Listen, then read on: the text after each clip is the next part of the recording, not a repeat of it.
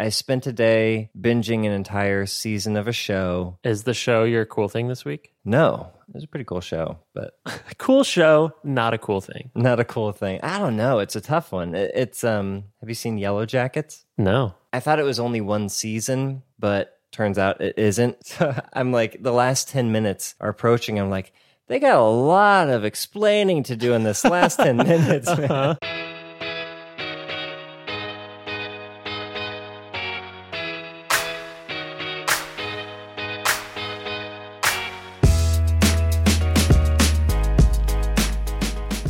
Well, welcome to episode 432 of the Design Details Podcast. I'm Brian Levin. And I'm Marshall Bach. Welcome back for another episode. It's been a couple weeks, but we're back. We're back. Yes. Thank you all for the time off. I was enjoying family time last week, and basically every night is like, can you record tonight? Nah, I'm out to dinner. Can you record tonight? Nah, sorry, family dinner. Can you record tonight? Nah, sorry, family thing. Just like, all right, we should just skip this week. It's not worth. You make me sound really like clingy and stalky. You're so needy, Marshall. You are just constantly pestering me, asking to record a podcast. Will you get over yourself? Yeah. But it's good to be back.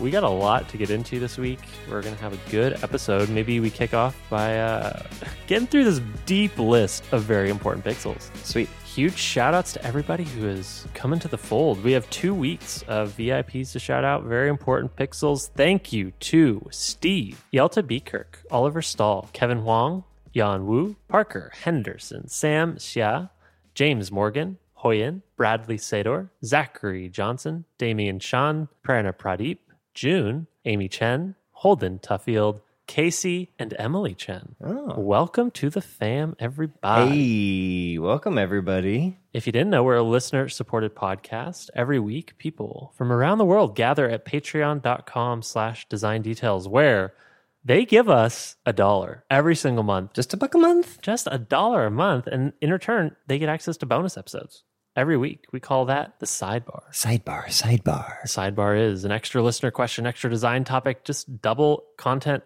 every single week. This week, we're doing our recap of the Apple event, but we're talking about the design of all the things, specifically the design of the Mac Studio and the new Studio Display. So if you want to hear our design recap of the Apple event from last week, be sure to go to patreon.com/design details, sign up, just $1 a month, and get access to this week's sidebar, all backlogged sidebars, and future sidebars going forward. It's just $1 a month. Alrighty. A little bit of follow-up, Marshall. All right, follow-up. So this is like follow-up on some follow-up. Yeah, double stacked follow-up. Yeah, so a couple episodes we gave some advice on how to manage key screens over time, and one of the things we mentioned was, wouldn't it be nice if there was a bulk detach plugin or something? And we had a listener write in and say, hey, actually there is one, and it's built into the app. It's called Detach All Nested Instances. So on top of that, we got a GitHub issue replying saying, hey, lovely people, this is from Nacho's Design. Hey, lovely people, in the latest episode, you talked about the bulk detach functionality in Figma. This is super fast, but I've run into issues before since it only detaches components and not styles. So if the styles later change, any old designs run the risk of being updated. I've used a plugin called Seek and Destroy, awesome name, a link in the show notes, that will detach all components and styles of a selection. This truly freezes designs in time. Highly recommended. Yeah. Great recommendation. Perfect. All right. Thanks, Nacho. All right. We also had a little bit of follow-up from last week. Last week, we talked about transitioning from industrial to digital design. And we got a little bit of follow-up from Damon Ahola, who posted on GitHub, last week's episode was very relevant to me, as I previously had a career as an industrial designer for 10 years, but I'm now a digital product designer at Lyft. I've been wanting to write a Medium article, but just haven't gotten around to it yet. To be honest, I found the transition from industrial to digital challenging. There's some general design knowledge that can translate, but it's really quite a different way of thinking and producing. Here are a few things that help me level up my digital design chops. Here we have a list of 5 things. Number 1, grad school, not required, but even a 2-week bootcamp course would be valuable. 2, find a mentor or seasoned digital designer you can get honest feedback from. 3, get inspiration from other portfolios.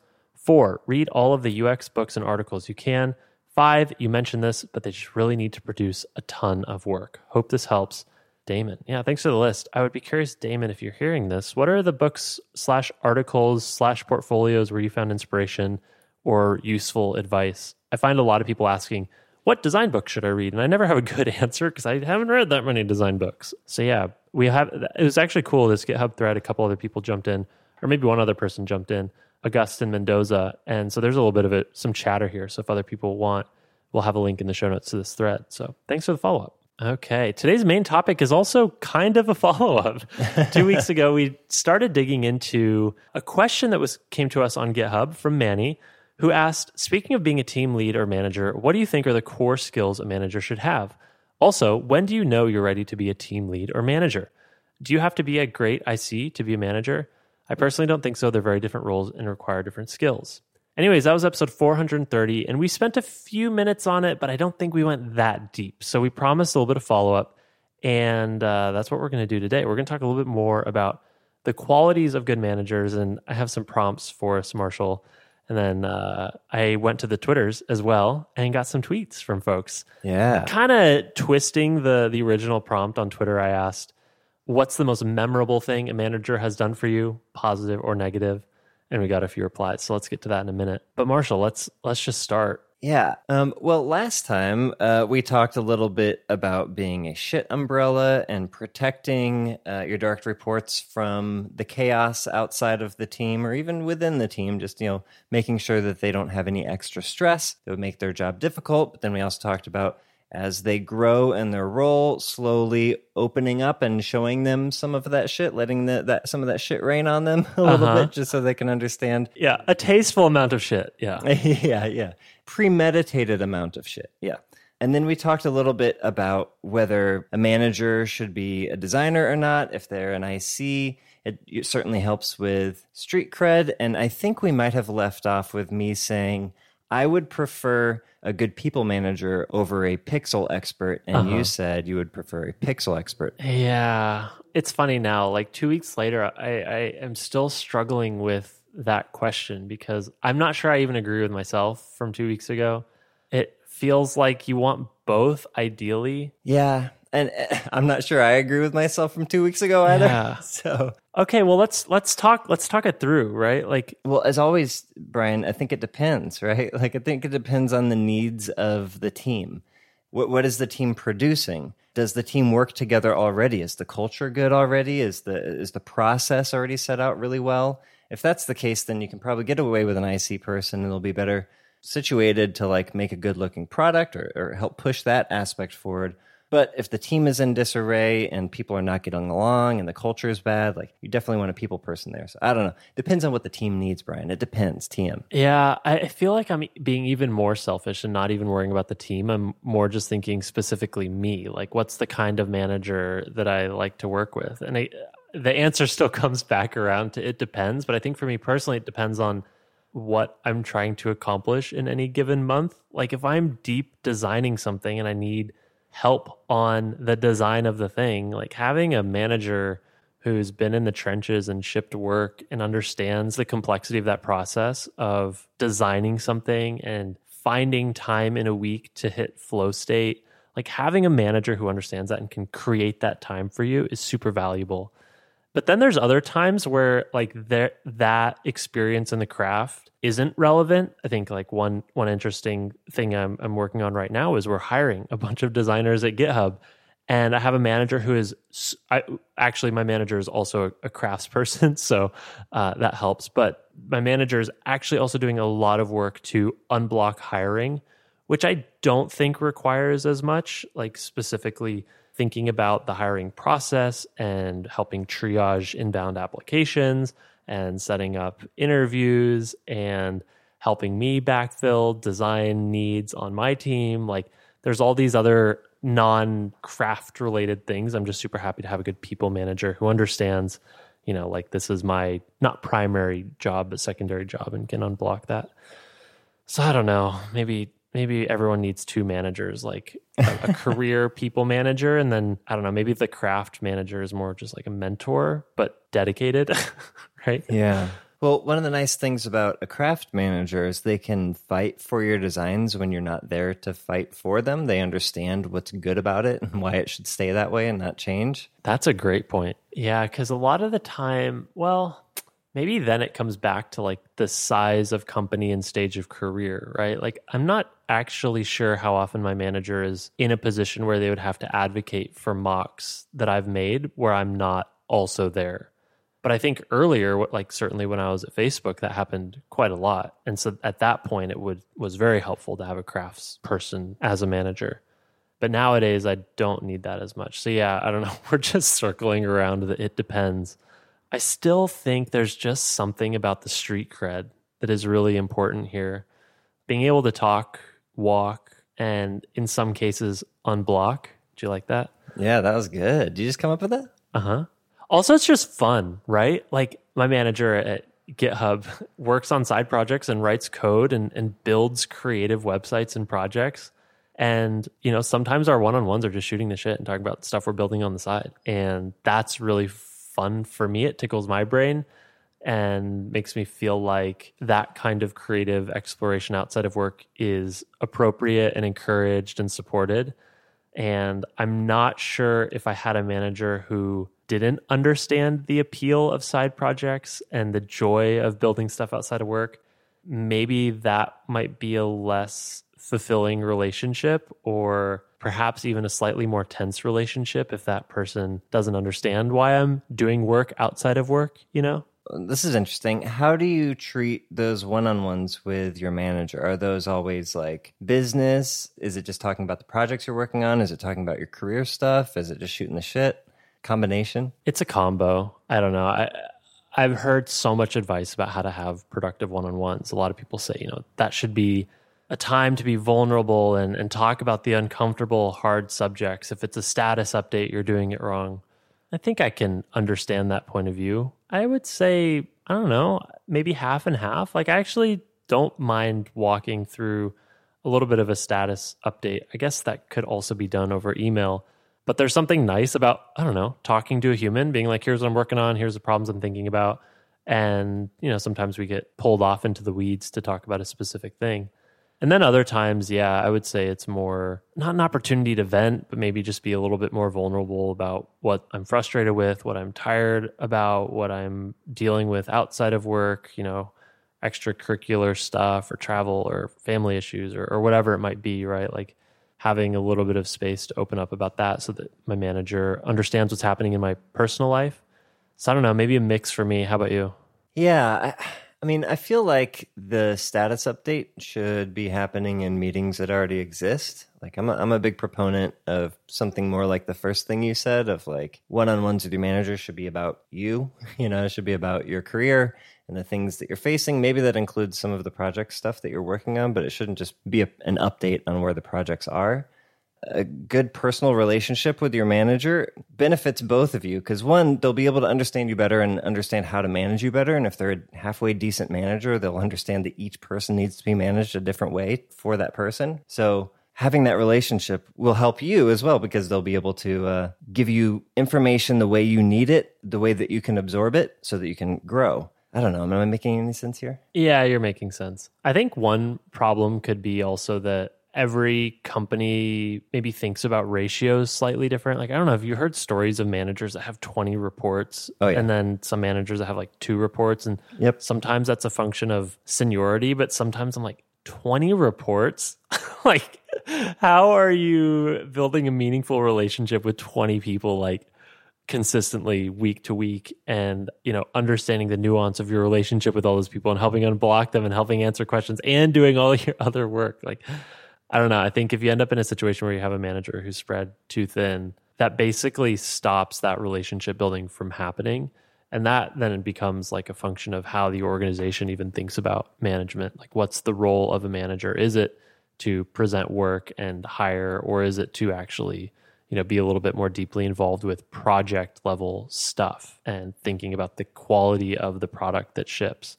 Because I don't know about you, I've also heard stories of the opposite, right? Like where you have managers who almost are functionally design leads. Like they have reports, but they're also in charge of the quality of the thing that's being shipped. And I don't think I've actually, I don't know, maybe I have worked in that scenario, but I think I've almost always had managers who are not sort of product or team leads. They defer that responsibility to a product manager, basically. But there are companies where the design manager is like way more involved in product development. And I feel like that's a little bit of a tension where they might be overbearing or have too strong of an opinion about what the right solution is, and like basically becomes dictatorial in what they think should be built and how a design should look, versus helping their reports level up and make those decisions for themselves and, you know, live with the consequences and go through that loop on their own. Yeah, I guess I've been lucky that I haven't had a manager with that many direct reports. And when I was a manager, I didn't have that many direct reports. I think that would be a quick path towards insanity, or at least being not as good of a manager as I wanted to be, you know. Well, before we get into what y'all had to say, the tweets that we got on this subject, I had a couple bullet points here, maybe run through real quick.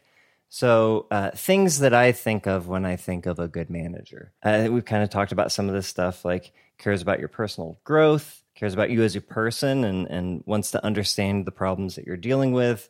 Quick to give credit and take blame. That's one that I've seen in action, and it's really cool, and it's hard to do.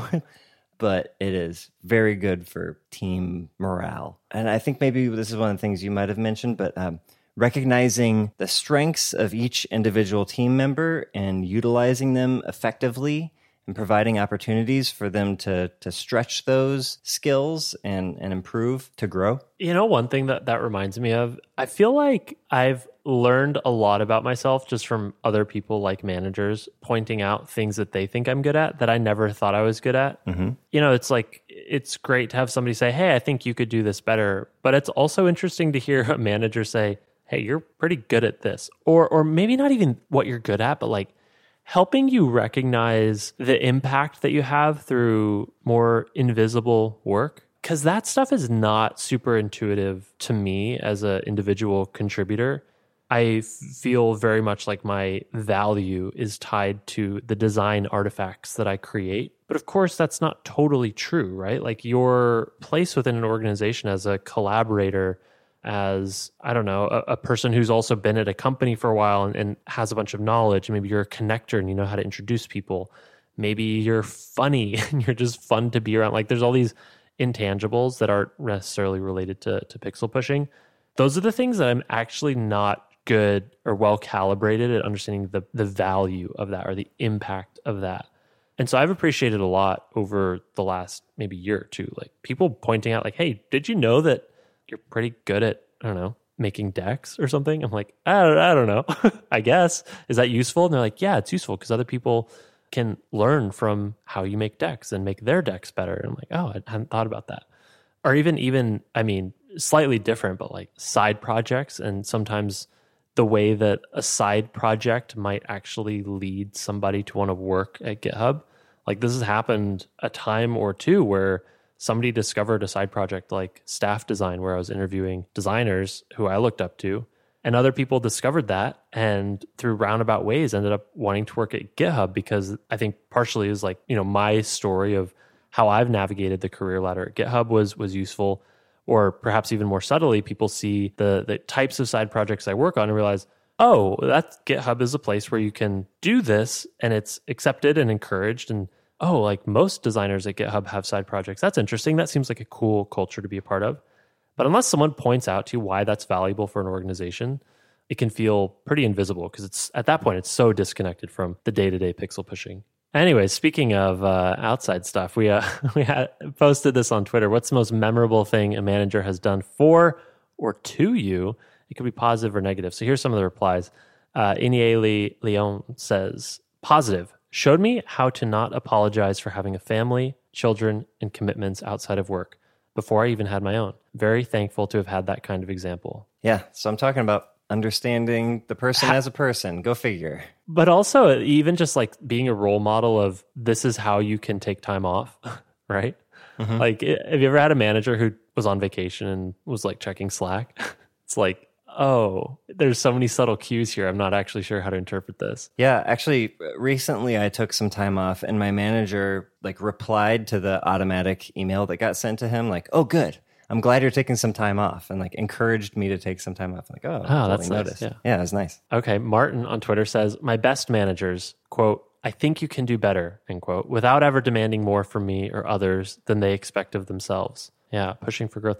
I love that. I think you can do better, but I've also had managers ask me questions like, how could this be more fun? Because I'm not actually my designs tend to be more utilitarian and functional and less fun. Same. And so I actually enjoy those questions like, okay, yeah, like I think what you've designed will work, but could you make it more fun?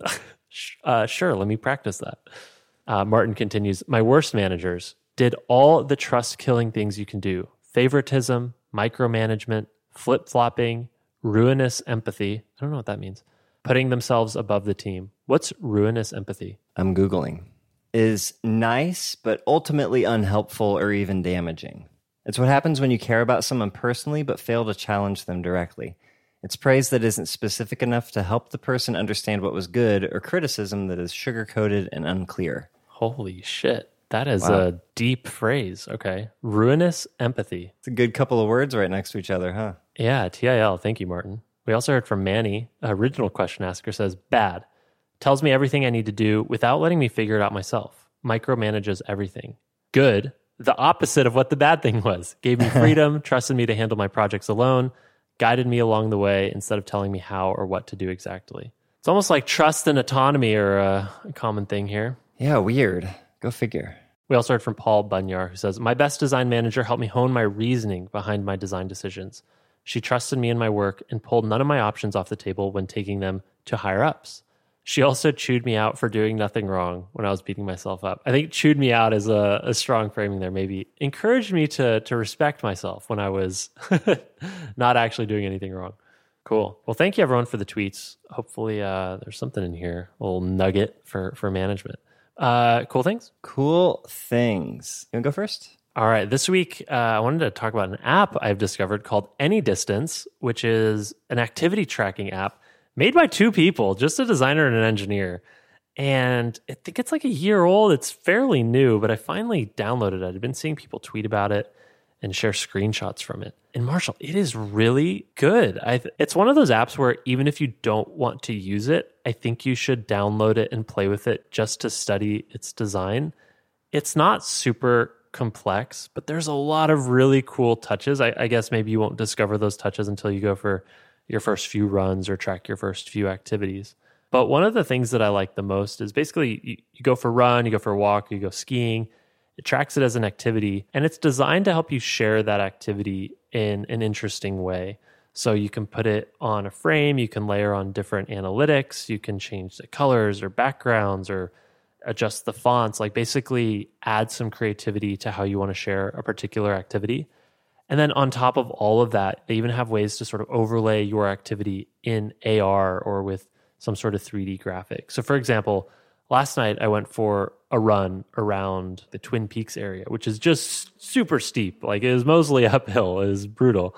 And in my AnyDistance recap, I can turn on this 3D visualization that shows me, this little dot, running along my path, but the path also includes my elevation gain and decline. So it tells a very interesting story about my run in a way that a 2D top-down view of my run would not be able to communicate. So on top of that, it's visually really nice, tons of custom-drawn icons, and they have these beautiful fitness badges that are they'll feel familiar. They look kind of like the Apple Activity badges. You know, they're 3D, they kind of spin around. They have this sort of engraving style on the back with my initials, and it says when I earned a particular badge. But anyways, yeah, just a nice, thoughtfully crafted, ultimately fairly simple, or at least simple in the sense that it's putting a beautiful and understandable interface on top of what I'm sure is complex data. And I think designers should download it and play with it and learn from it. I've certainly been sharing screenshots with people on my team at GitHub being like, look at this is so pretty and cool. Like, why can't we take this little element and make our app feel this fun or visually interesting? So I've definitely been inspired. Cool. Yeah, link in the show notes. It's called AnyDistance. Cool thing, Brian. My cool thing this week is a Kickstarter. Brian, the largest Kickstarter in Kickstarter history. Uh-huh. You're aware of my fondness for the author Brandon Sanderson. I've mentioned him a couple times on the show before. and he surprised us all with one of those. It was a fake out "I'm sorry" YouTube video where he was like, oh my God, did he cheat on his wife or do something really bad? Like it looked like he was apologizing, but it turns out he was apologizing because he had spent his free time writing like 4 extra books, or 5, I think, actually, but he's going to release those 4 novels over the course of the next year, 2023, one every quarter, and they come in different packages. There's like a book bundle, an audiobook bundle, an ebook bundle. There's like different ways that you can get it depending on how you read.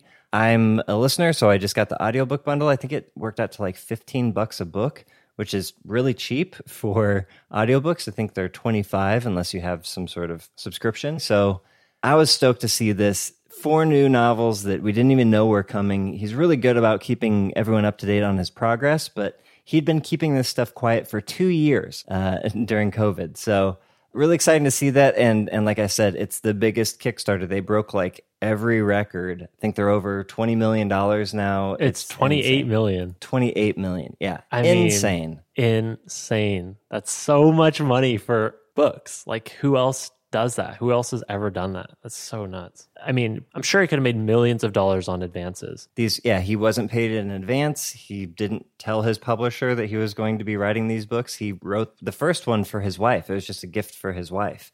And she said, you need to share this with people. And then COVID kept happening for another year and a half, and he kept writing books. Super cool. Anyways, so that's my cool thing this week, is the biggest Kickstarter ever. Brandon Sanderson. If you're not a fan, read Mistborn, read Stormlight Archive. Good shit. Good fantasy novel shit. All right. Well, cool thing. This has been episode 432. Hope you enjoyed it. Let us know what you thought on Twitter. We're at Design Details FM. Thanks for all the tweets at us this week talking about management, and as well for the issues on GitHub, giving us topics to talk about. If you want us to talk about another topic in the future, please open an issue on GitHub or send us a DM.